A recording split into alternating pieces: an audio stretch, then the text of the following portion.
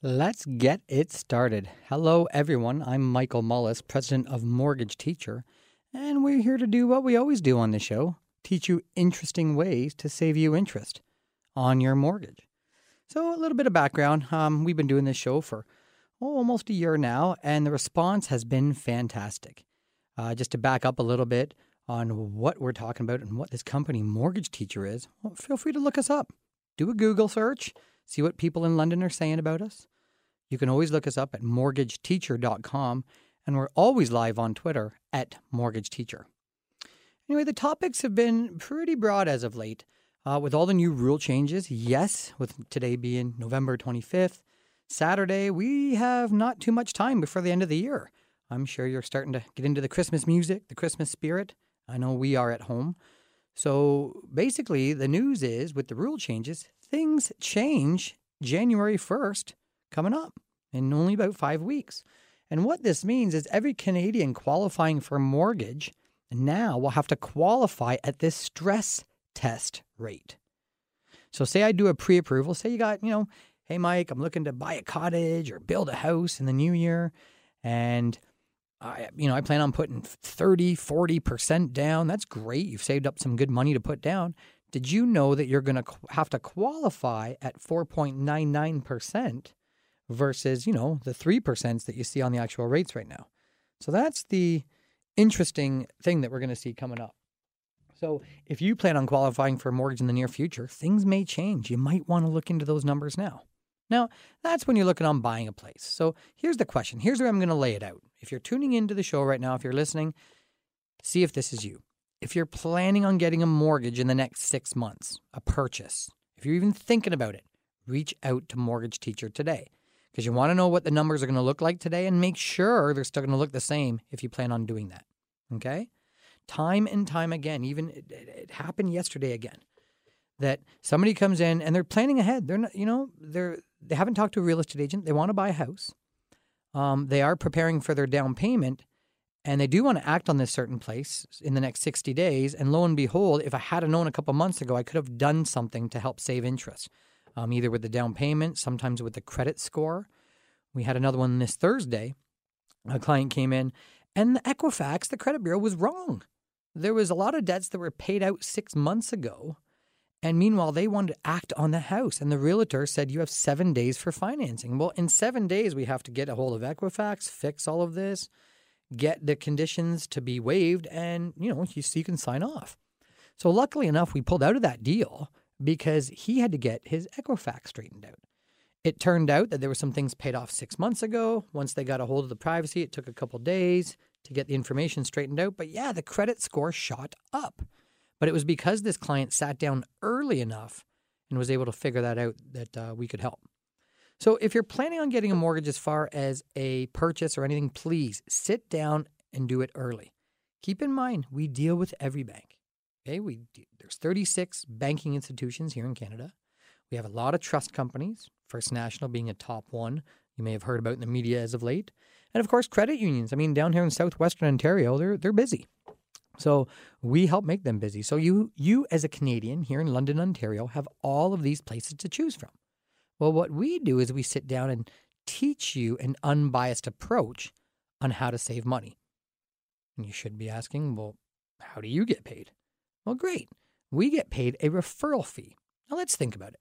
I grew up, and I've mentioned this multiple times on the show, I grew up in Dorchester, kind of a small town atmosphere outside of London here. And in that town, typically when you walk into your bank branch, you know the people working there.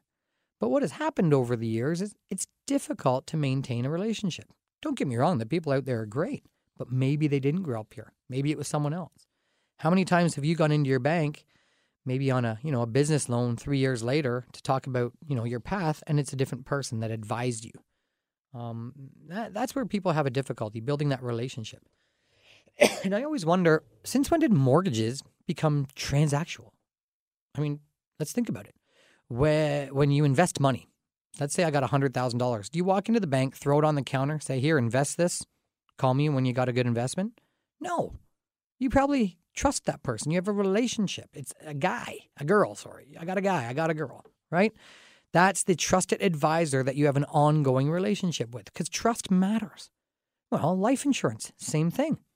Not too often do you see people doing a life insurance plan with someone they don't know and just let a company write it up. It's usually a person, a relationship, someone that is ongoing.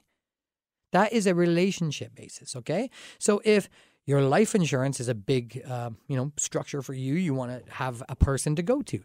It's ongoing. Your financial planning is ongoing in your investments. So if mortgages is your number one purchase in life, hello, why the heck wouldn't you build a relationship that's ongoing and unbiased? And that's exactly what we've created here at mortgageteacher.com. Okay? We've created that avenue to sit down and here's what the rules are like. As far as your down payment, great. Here's your down payment, but here's what you will need to get your keys in the door. Guys, we're here to hold your hand through the process and all for free. I got to admit, this past week, you guys are really tuning in. A lot of people on the radio might not be calling in for themselves, but they are calling in to say, I have a niece or a nephew or son, daughter, and yes, themselves calling in saying, contact Mortgage Teacher and they'll help guide. So the first-time home buyers, they're really catching on to this. Not like, the older generation that are my parents, my grandparents, they come in and go, what's your best rate? Well, we understand you want a low rate, but at the end of the day, you want to get the best value, the best mortgage. And that's what you want to be careful. When you go car shopping, you don't look for the cheapest car. We're not all driving $1,000 Tempos out there. I don't even know if they make the Tempo anymore. But no, we look for the best value. We know that vehicle's depreciating, so we want to get the best value at the end of the day. And that's what you should do with your mortgage. One of the clients that we sat down with yesterday, everything looks great. No problem. Go build the house you want to. But their strategy was short term. In 2 or 3 years, they're going to do something different. So that changed how they should run their mortgage. For example, do you really want to have a CMHC insurance fee in the middle of a short-term goal? That's a lot of money wasted. So we helped teach them how to save. It actually worked out to be about $18,000 because sometimes going into a mortgage without that knowledge, you could pay that on a penalty.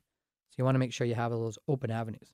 So I know I'm kind of rambling on some things, but I'm just kind of giving some ideas of how Mortgage Teacher can help the common person when buying a house, getting a property, how you want to plan ahead. Now, we're going to head into commercial break here in a bit, but let me discuss on who all, maybe you were listening like, listen, I'm not buying a house in the next 6 months, so I don't need to care to listen to this. Okay, well, this might bend your ear then. Do you have any consumer debt outside of your mortgage? A line of credit, a credit card. And here's the next question. Is that debt going to be there in 6 months? Do you think you're going to pay it off really quick? Or is this something that might take a year or two to pay off? If that's the case, you might want to tune in after these messages because we're going to talk about that. Talk about kind of the before and after and how much that can make a difference in some of the scenarios that we've gone through just in the last week. These people are calling in saying, listen, I'm not due for 2 or 3 more years of my mortgage. Don't get me wrong. I'm not even due. But yeah, I hate this line of credit. I hate this Visa card. It seems like I'm on a money treadmill. They're not going anywhere. I'm paying tons of money out, and the results aren't really coming back to me. So is there a way to save more money on this? And that's what we'll talk about. Come back from this break. Again, I'm Michael Mullis, president of Mortgage Teacher, and contact us live on Twitter at Mortgage Teacher. We'll be right back.